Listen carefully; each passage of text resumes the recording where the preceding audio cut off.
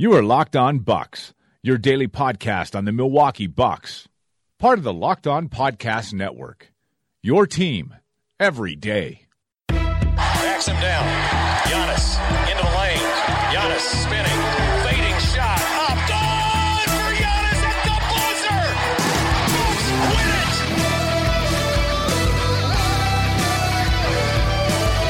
We may be young, but we believe on the future. Bucks win it.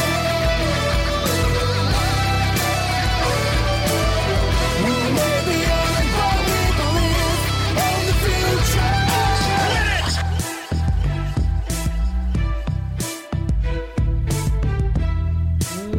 Welcome to Locked On Bucks. I'm Eric Name, Milwaukee Bucks reporter at ESPN Milwaukee. Also, the Milwaukee Bucks reporter at ESPN Algoma, where I'll be hanging out for the next couple days, hanging out up in Door County for the next little while. But that's okay. For now, I'm sitting in the ESPN Milwaukee studios as we have a very special guest. It's not, unfortunately, Frank Madden. Frank, you're just a normal person that's on the show. Frank Madden, the founder of Brew Hoop, on the show with me as always. Frank, I will say this. We've been trying to get our guest on this show for a year, 2 years, 3. I think as long as we've been running the show, we've been trying to get him on. And even, I think we might have even tried while we were still Brew Hoop potting. Is that accurate, Frank? It's possible, but I think when we reveal who we're talking to, it'll probably be obvious just because, we've got, this is a special person. This is a special guy who's going to reveal. You guys are building this up way too much. Your name's going to be in the title of the podcast. So by this point, everybody, people who don't know you will already be like, who the hell is this guy? But anyway. It'll be like, what a funny last name that guy has. Joining us today on the podcast, former director of basketball analytics for the Milwaukee Bucks, is our good friend Mike Clutterbuck. Mike, how are you? I am doing great. I'm actually looking out on the street right now at all the food and the crafts and the street festival, and it looks pretty good. Yeah, I would say I'm jealous that I'm not enjoying everything that's out there, despite being excited to talk to you. But still, Mike no longer with the Bucks. He is still a data scientist, just no longer with basketball. And I guess kind of where we wanted to start off was just how you sort of got to be the director of basketball analytics with the Bucks, because I think there's a lot of people that are very interested in analytics, people who read the Sloan papers every year and are like, oh, how do these people get to do what they do? Like, how did you get there? I graduated with a degree in economics, which is, I feel like, usually one of the things that most analytics people have. It seems like it's popular. But mostly it was when I was working at an education research group. We were focusing on value-added research, which is kind of evaluating teachers. It was almost like an adjusted plus-minus for teachers. However you think about that, whether that's right or wrong, what have you. This was a university group, so we weren't looking for profit or anything. We weren't trying to screw over teachers, not at all. Like we were really trying to make some of these teacher evaluation systems fair. But in my spare time, we were kind of taking a lot of that framework. Two coworkers of mine, and we were just kind of building our own adjusted plus-minus model for the NBA.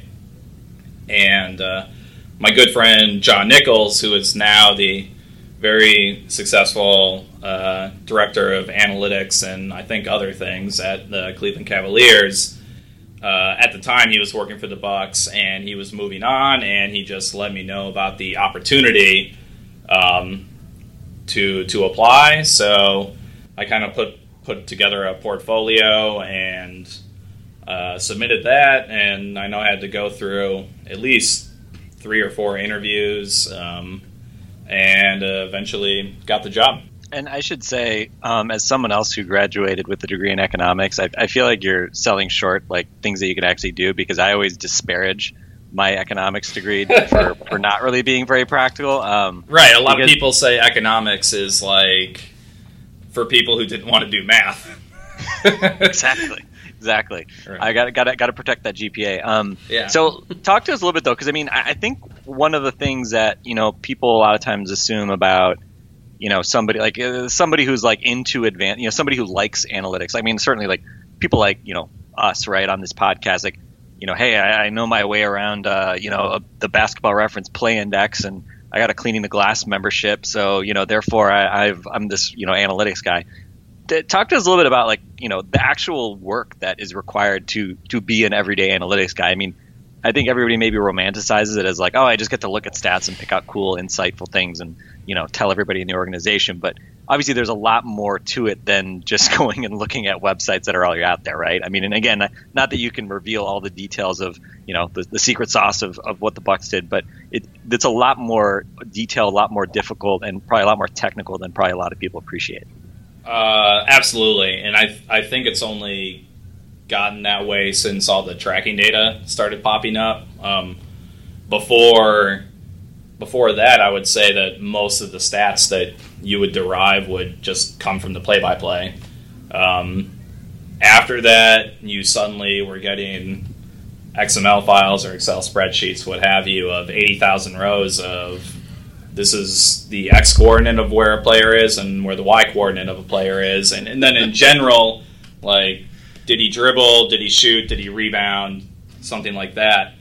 So once that data started to come around, I think you needed to have a much more technical background than it used to be before. I mean, this might be completely anecdotal, but it just seems like a lot of the stats and a lot of the people in stats coming before the tracking data were more heavily kind of statistics-based, whereas I would say now teams seem to be going a little bit more computer science-based. People who can code in R and Python, and Toronto is a great example. People like that can write their own programs essentially. So I would say that nowadays it's definitely a more technical background, but probably the best teams still have those people that can really think on a really high level and also really know basketball, and then have people on their team that can kind of translate that into actual coding and the tables that you output. I want to get into some other stuff related to that, but while we're here, like if someone wants to get into sports analytics and wants to make a career of that, like how do you suggest they go about it? Just because, like Frank said, like I do think there's a lot of people that are very interested in that, and it's not something where, I'm going to go get a journalism degree and then I'm going to figure out a way to write about sports analytics or get in that way. Like you do need technical skill. Like where do you see people should go, or where do you think people should go to try to get that? Sure, and I'm probably going to just steal all this from Seth Partnow because he's always everyone always hits up Seth asking how they get into the business, just because he took a pretty, I think, popular path, I guess, which is started writing, started doing awesome statistics, and then got a job in the NBA. I would probably say that and he would also say this, he almost always says this, is that there's no better time to really be like an analytics person in sports. There are so many platforms to write for. Like, I think anybody can start up a Medium.com account and just blog, essentially. That's really the best way. I think that's the way that you'll probably gather most attention, I would say. In terms of the technical skill sets, that's tough because I think one of the things I've always thought about college, and especially like economics degrees in general, is that they've never done a really good job of actually teaching you how to program in like statistical programming languages. So that's something that really often comes down to either like joining a sports analytics club at your college or just digging into one of the various books out there. Like there's a great, I think, like Baseball for R book or something. Mm-hmm. And that's going to teach you everything you really need to know on how to program. But then there's always that layer, and everyone talks about this at Sloan, which is no matter how good your technical foundation is, no matter how good your stats are, if you can't communicate it, Like usually it doesn't go anywhere. So I think that's where blogging or just putting yourself out there essentially on, Nylon Calculus, on your own blog, whatever, just really honing in on getting very good at communicating, I would say. One thing I find interesting is, there's still, I think there's still at least an undercurrent at times of, especially when you hear, old former players talking about analytics or something like, there's still an undercurrent of kind of, eye test versus analytics, eye test versus stats. Like there's still some of that. I think, there's been, I think, huge progress in sort of normalizing, the appreciation and moving this into something that, I think now the perception, and I'd love to hear your view on this, but, now I think every team feels like, okay, we have to have capabilities here. We have to have, investing money here. Again, I'm sure there's probably wild variations. I think we heard about the Sixers that, the Sixers had maybe as big a staff as anyone, as when kind of the Colangelo stuff was happening, that, when the talks about, what's going to happen with the staff in Philly, and they actually did have a big analytics staff. But, in your, because I think you started in 2013, I think, right? With the Bucks. So, like in that span, watching now obviously you're outside the league. But like looking back 5 years, how much has sort of the perception of analytics changed, and is it really, really different in terms of like the role of analytics that you would say? And obviously I'm sure it varies team to team, but just in general, has it been a huge evolution, or do you think that is still really more to come? Damn, that's a good question. I would say this. I think a lot of it, especially when I started, I don't think many in the front office or even coaches were aware of what SportView could do. They kind of had some idea of like, yeah, we've got like some cameras hanging up, and I can go to the SportView site and see some like general like catch and shoot information and things like that. But I think at the time there wasn't a great amount of knowledge of, all right, what can we actually do with this? And it's kind of like staffs grew, I think, as people became more aware of what you could do with the data. Like I know personally, there were things that I would code up, or I would try to code up, and they would just take a really long time. But they were also super insightful, I would say. And I think once you were able to communicate those ideas, like, hey, I've got this idea, I think it's promising,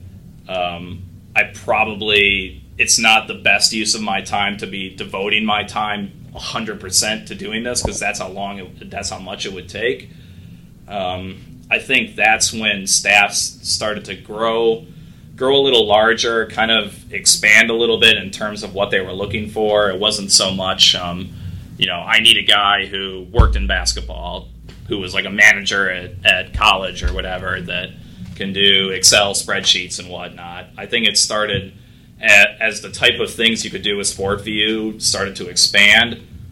I think also teams started to become more comfortable with hiring kind of outside the sports realm, I would say. While we're on the SportView stuff, let me ask you a real quick question, not to get too deep into this, but I think it's interesting because now a lot of that data, obviously there's like a package of public data that we can see on stats.nba.com. Right. And, it's things about, distance of shooters or distance of defenders to shooters, and, there's rim protection metrics and distance covered and speed and all this stuff. And I'm sure people have heard about a lot of these stats, and, I think there's been a lot, they're just sort of out there, right? And right. I think certainly if you are really into it, you've probably read about what is useful and what isn't.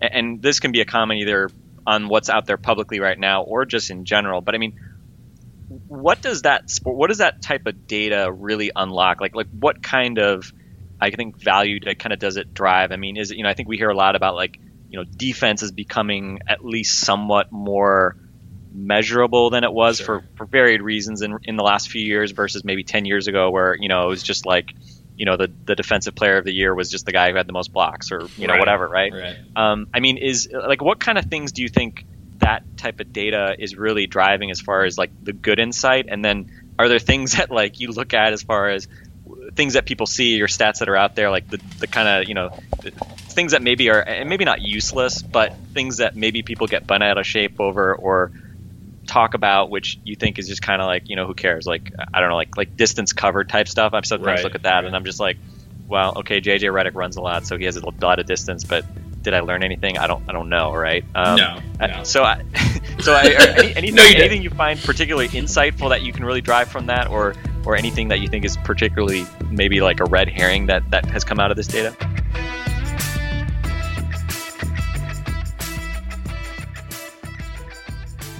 Oh, there's a lot of red herrings. I will say that especially on the offensive end, I think it's really helped you define skill sets of players. I think, especially on the offensive end, I think you can really narrow in now on specific types of players,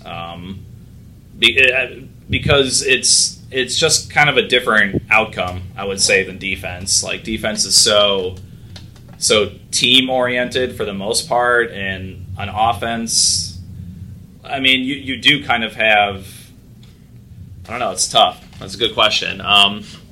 I just think the offensive skill sets that we have stats for are less noisy than the ones that we have for defense, and I think every analytics person who does public stuff would tell you that, the distance to the shooter metric, like 4 to 6 feet, 6 to 8 feet, that kind of thing is pretty awful for the most part. It ignores a lot of context, like why may have that player been 6 to 8 feet before before the offensive player shot the ball, or.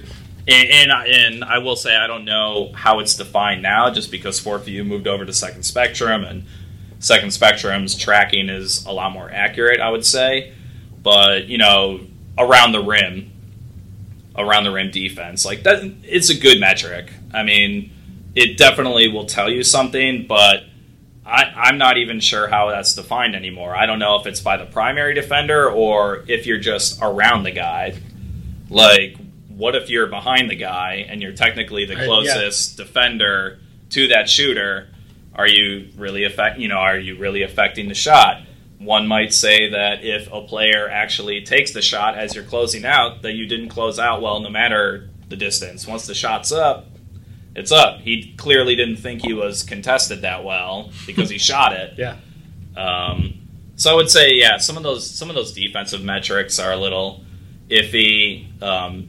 Privately within teams, I think teams have gotten a ton better at actually making those type of stats useful, especially if you work really hard with the coaching staff to kind of define basic rules of, okay, when the ball's on this side of the floor, this is the way our defense should look. Given that fact, did this guy do the right thing? Those sorts of things. But offensively, I would say the stats are really helpful at defining offensive skill sets, I would say. I'm curious, thinking about that a little bit. When I think the bad ideas about analytics come out is that you're just a nerd in a room with a computer and some numbers. But like what you just said, you have to be talking with someone. You have to have some understanding of how a defense should move or an offense should move and what you're looking for. Like, you have to have some of that knowledge. Like, there has to be that knowledge base in there.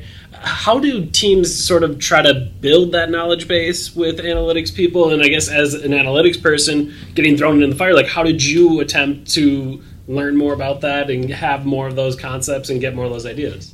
Sure. I mean, like, before I got my job with the Bucks, basically my basketball experience was having my dad coach me in 6th and 7th grade, and then just watching basketball. But I quickly started to realize that, and I know people really like to crap on coaches and whatnot, and say they don't know what they're doing, blah blah blah. But coaches are really smart people.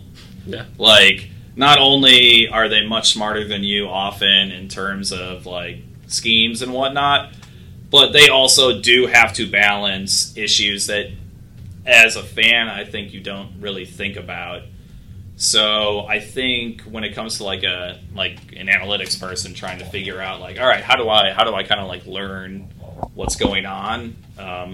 It's just constant communication, and it's just a coach coming up with a question, you digging into the question, going back to him with, all right, this is what I found, and then he'll say, okay, hopefully he'll say like, oh, all right, that's really interesting. Now let's throw in like these wrinkles, which is like, okay, what if this guy doesn't do his job, and like basically it puts him in a compromising position or something like that. So I think it's really just like you really just gotta have an open line of communication to really learn it. I mean, you can watch it and you can have a really good sense of what the defense is supposed to be doing. But I think especially when things break down and then players have to react to that, that's where that like communication with the coaches is like really, really instrumental. Do you find that typically you had guided questions? Like, obviously, I feel like if I would have all these numbers and actually knew how to do anything with them, I would be thinking in my head like, okay, these are all the things I find interesting about basketball. Like, let me try to answer the great unknowns about basketball, but I feel like that would not be at all useful to a team. Like, I feel like there has to be like some directives put in front of you, like, hey, explore this thing, or explore. Is that typically how it ends up working? I mean, right. It's that balance of, okay, I'm a nerd. I think all these things are really interesting, but then there's also like, oh, we have a game tomorrow, and how do we win that game? I would say that, especially like during the year, it's probably, and again, this probably depends on the staff you have. If you have 10 people, you can maybe dedicate 2 or 3 people just to researching, that Reddit question of, okay, what if we have 4 guys circling Steph Curry? Even though I saw someone like debunk that rule-wise. You might have enough staff to engage those questions, but if you have a smaller staff or probably even a moderate staff, it's definitely more geared towards those directed questions, which is like, how are we doing on pick and rolls? Mm-hmm. Like, how is this combo doing on side pick and rolls, or how are they doing on the offensive side on side pick and rolls and things like that? How much? So you're just mentioning a fair bit about like really using analytics as like to support kind of tactical decision making, like coaching type things. I mean, when you think about like where analytics is going, the kind of capabilities we have now and how they're evolving, whether it's kind of integrating video and data and all this stuff. I mean, it seems like there's obviously roles for analytics in obviously coaching, in front office. I know we're going to talk about the draft here in a little bit, but also like injuries and training, and that seems like it's kind of a newer area maybe where analytics is kind of beginning to be brought to bear. Sure. I mean, where do you think the biggest, like if you were going to say like in 10 years, if you talk about like analytics resources, like where do you think the biggest like value is going to be from analytics? Do you think it's going to be just across all those things sort of equally? Do you think there are like certain areas, aspects of the game, whether it's game prep or analysis or pro personnel, college drafting, all that kind of stuff? Is there kind of areas where you think like that's where analytics is particularly valuable, or do you think it really is more kind of like the the market basket of it you got to apply it everywhere, and it's really sort of more kind of dispersed, I guess, in terms of where the value is? Sure. I would say, applying kind of analytics models everywhere is, I think, always a good idea. It's just another way to look at things. I would say that, especially in the medical area, a good friend of mine used to always say that the easiest way to win games is to have all your players healthy. Yeah. I'm speaking totally outside my realm, but because I really don't know how much kind of the tracking data can really tell us about the load and whatnot of a player. But if you can and I don't know also if we're going to start, chipping players during games and whatnot. But I would say that would be a huge advance, is just if you can start getting really good, like really solid medical data in terms of load, and like what is load? I mean, like it's a big question, and I mean of anybody in the league, I think the Bucks organization with their medical team and whatnot, like they're probably the best equipped to answer it, and like they're incredible. I think they would. I think they'd even agree that like just even defining kind of what can keep players on the floor essentially is huge. I mean, that's huge. Like, having your best player not have to sit out a game, or not have a guy with a hamstring injury and not like a catastrophic hamstring injury, but like a normal hamstring injury. Like that's huge. That is probably the biggest impact that I can think of, other than having like a superstar in like consistency across a season, is just having your players. That being said, like I do think that there's obviously a role for analytics and all those things, and I think you've read a ton of articles, especially this year. I feel like they've come out, whether it's like Philly or Houston or Toronto. I mean, these guys really, really believe in kind of the role that analytics can help. Like the Philly article that came out just about lineup optimization. I mean, that was always something that I was super interested in, and there's obviously a role for that kind of stuff. But I would probably, and especially in the draft too. I mean, I think the draft is one of those areas that analytics guys don't always want to brag, but I would say that a lot of analytics guys on the down low would probably say that our models tend to do better than the way GMs draft. It's just kind of the way the numbers spew out. But I mean, and to a degree, that's pretty interesting. Now, that's on average, I would say. So I mean, in the long run and on average, they tend to work out better. But when you're in an actual scenario where there's all these different pressures, it becomes a lot tougher to just say, oh, well, he's number 2 on the big board, on the analytics big board. So, let's draft him because the analytics guy might have, Ethan Happ as number 3. And, if he were out in the draft, and as much as I love Ethan Happ because I'm a UW guy, I would probably not advise any team to draft Ethan Happ number 3, even though he will show up great in models just because he's a big man that has like a 30% assist rate last year.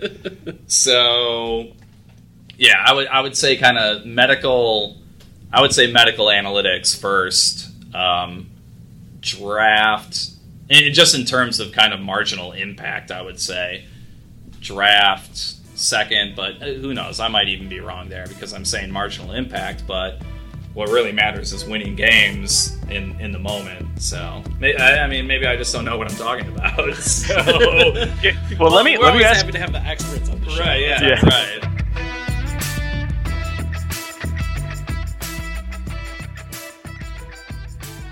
Let me ask you real quick. So I think we're kind of heading towards the draft stuff, which I think is, it's obviously this time of year. It's really fun. And, sure. You've continued to probably a little more than dabble in kind of draft ideology and modeling. But yes. You mentioned lineup data and optimizing lineups. And I think just selfishly, I would love to have you comment just kind of quickly on lineup data, because I know it's something that Eric and I talk a lot about. And, we always have to kind of apply the caveat of small sample size warnings and, is this actually, I mean, we see it every year, right? Like, a year ago, Giannis, I think like from like December on, the Bucks were better this is the 16-17 season. I think a year ago, like the Bucks were actually better with Giannis off the court than on the court. Yeah, which, the whole Kawhi Leonard is like the Spurs defense is better with Kawhi Leonard off the floor. Right. So I mean, and obviously like and we were talking about the other night. Eric Bledsoe looked really good by on-off in part because the Bucks had no backup point guard for a couple months this year, and also I think part of it was because Bledsoe is probably a better player than maybe a lot of people, certainly what a lot of people saw in the playoffs, but just in general, like there's a lot of hand wringing over Bledsoe, but I mean he's a talented guy. Like when you think about looking at lineup data in particular, how much should we make of that? I mean, I know we talked a lot about the Bucks starters and their success this past year, and a lot of it is just because that's always the biggest sample size. If a team is relatively healthy, the most minutes to a 5-man combination is always going to be the starting 5 generally. So, I mean, I don't know. Like, I'm always kind of torn because we obviously, it's pretty. I guess like one question is, like, it's descriptive, obviously, right? Like we can look back on last year and say the Bucks were pretty good with their starters. Like they were much worse when their starters were on the bench. Okay, like that's fine. That's like a statement of fact of what happened, but it doesn't necessarily mean that next year the same is going to happen. Maybe they'll be better, maybe they'll be worse. Correct. I mean, how do you kind of think about lineup data? I mean, is that something that you would say teams should think about a lot? Like, it's one obvious thing that I think a lot of coaches probably like can understand and kind of grasp because it's fairly intuitive. But it's also, it seems like the kind of thing that you have to be careful with because, if you're in February and you're seeing like, oh, this one lineup is plus 50 points per 100, but it's played 25 minutes and, it's like, oh, okay, great. Are there any kind of rules that you kind of use when you look at lineup data, whether like you won't even look at lineups unless it's a certain number of minutes or anything kind of about lineup data that, you think is important for people to kind of keep in mind as like we all try to sort of reason through the data that's out there and figure out what's real and what's not? Sure. Number one is, I don't know if there's a defined threshold of minutes. I just always kind of looked at it on feel. Like I would just kind of extrapolate it into like, oh, this is this many games or, this many quarters or whatnot. But I think the biggest thing, absolutely the biggest thing, is don't use raw lineup data. Like, so there are times when a lineup might get 5 minutes in a game, and for whatever reason, that guy, like the opponent, the guy's just on fire. It just happens. I mean, it's basketball. Like guys just get hot sometimes, and for that reason, and I forget who actually publishes them on Nylon Calculus, but he does luck adjusted net ratings, which are Jacob Goldstein. Maybe I know Jacob does a bunch of luck adjusted stuff. Yeah. You know what? I think you're right. Just because I mean, there have been players that I've looked at that when you account for the fact that again 3-point percentage is super variable, and especially free throw percentage. Free throw percentage is just, there is no free throw percentage defense. Anytime you hear someone on TV that says like they're the and I don't know who says it anymore. Maybe I'm just inventing people that say it, but anytime Mark Jackson probably. Yeah, probably. Anytime someone says like they rank number 2 in free throw percentage defense, it's like, how much of that is actually them? Like, is that the trash talking? Maybe they're a really good trash talking team and they get people off their game or something. But I mean, you're talking about sometimes like 4 to 5 points per 100 possessions, which is a huge difference. Just because a lineup may not have hit their free throws, and you really had nothing to do with that, other than potentially sending them to the line. Like that possibly could be something related to your defense. But I mean, I rarely look at the raw, net offense, net defense numbers. I always look at, or I try to at least always look at adjusted, and I think it's so important. I mean, I really can't say like specifically, but there have been narratives that have just been completely shattered when you look at luck adjusted plus minus numbers. Like one of them was that, I think it was that Kawhi Leonard, I remember 538 putting out I think it was 538, the Spurs are better on defense, the Kawhi Leonard off the floor.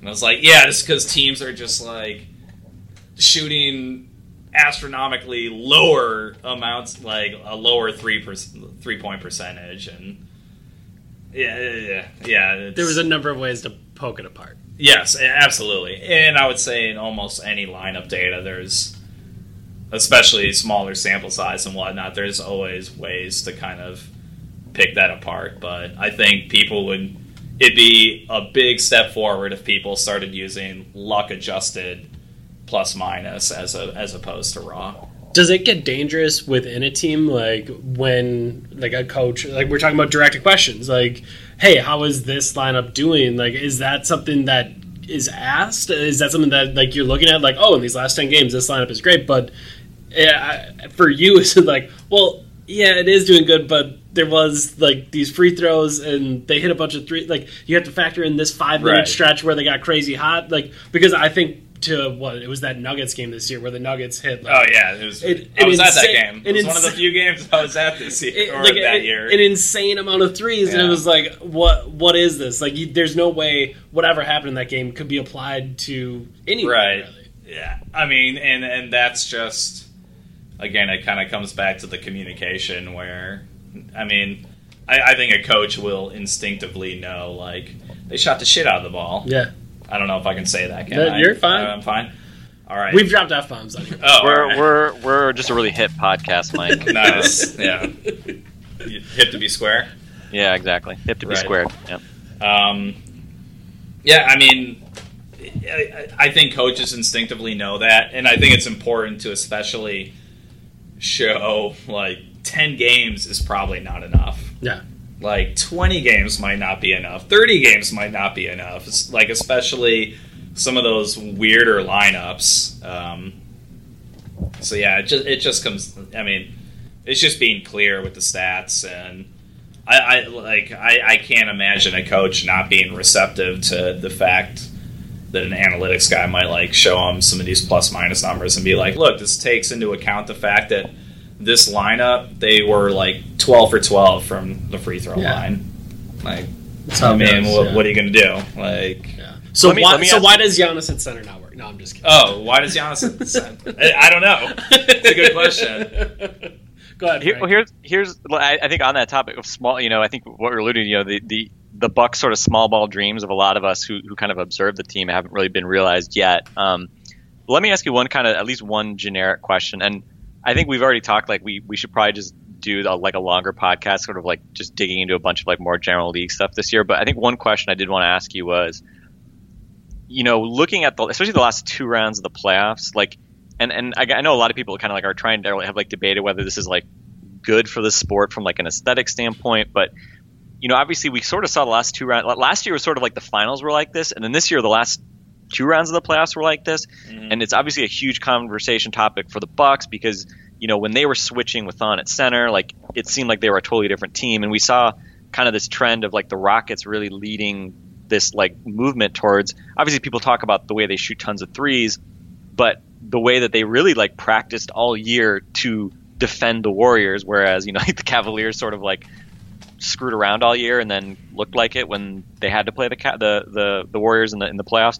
Do you see like the sport moving in like kind of a trend towards like what we're seeing with the Rockets and Warriors and big guys not being able to really play in kind of key situations and everything being switched and iso ball being really important, things like that? I mean, do you think this is like a sustainable trend that this is kind of where the league is going, or because I think a lot like sort of the Rocketsization of the league is sort of this interesting talking point, and mostly we've talked about it in terms Morey of... just won't stop revolutionizing the game. I know. First it's Morey ball, now it's the Rocketizing. Now it's Morey D.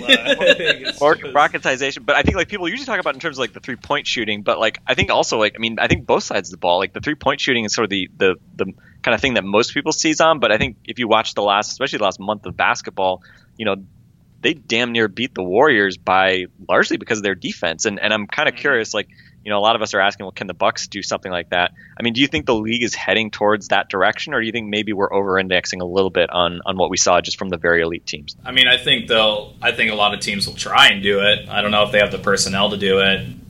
I do think that, and this might be my own batshit philosophy about defense and whatnot, but I've always thought about the simpler you can make it, the better.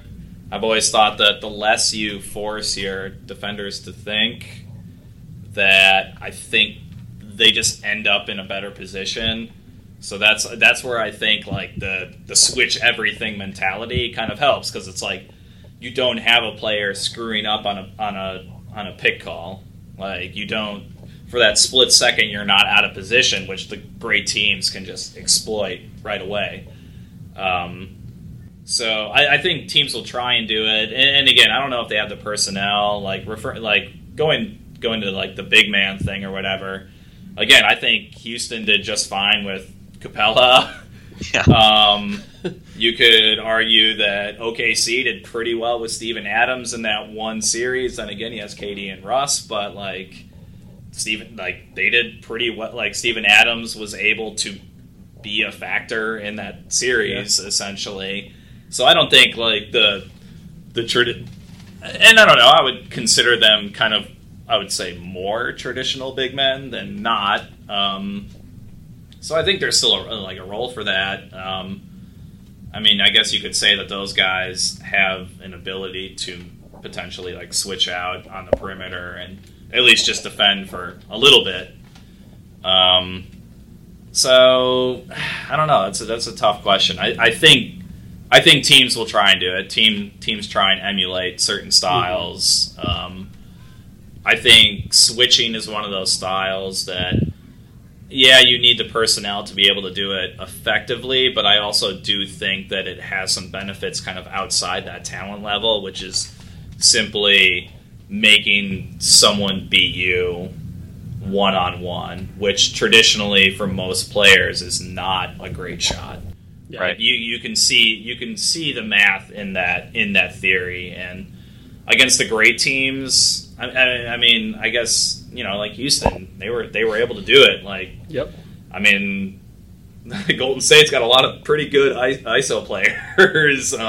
They can create their own shot, but yeah, I think the whole switching thing does have some benefits outside of just what your kind of like existing talent is. I think it's good to simplify things as much as possible. I think what I'm fascinated by is like there's blank busters for everything. Like you have zone busters, you have, if you're in a high hedge, you have plays to break that up, like or guys that can read it like that split second when it breaks down. So I'm fascinated by whatever switch busters are going to be. And like we saw it some in those series where it would be like, okay, well, we're going to get this switch, so then we can get this switch. And then this switch. And then eventually we'll get that matchup we want. Correct. And like I'm just fascinated to see how that all works. Like is that all of a sudden is it just going to be we're slipping every screen? Like because NBA teams are going to take the whole summer to figure this out. Like if everyone's going to switch everything, well, how do we beat that? So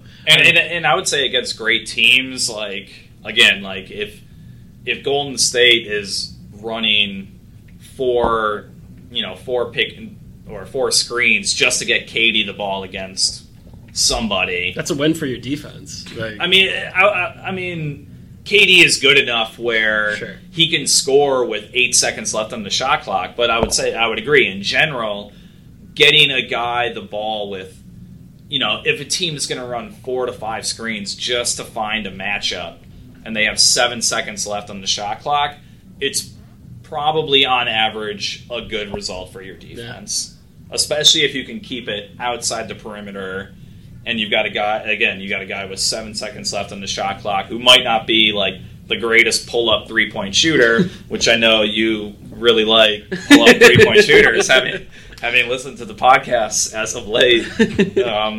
If you don't have a guy who's a great pull-up three-point shooter and they have 7 seconds left on the shot clock and they're ISOing, in my opinion, you've won. Yeah. Yeah. Absolutely.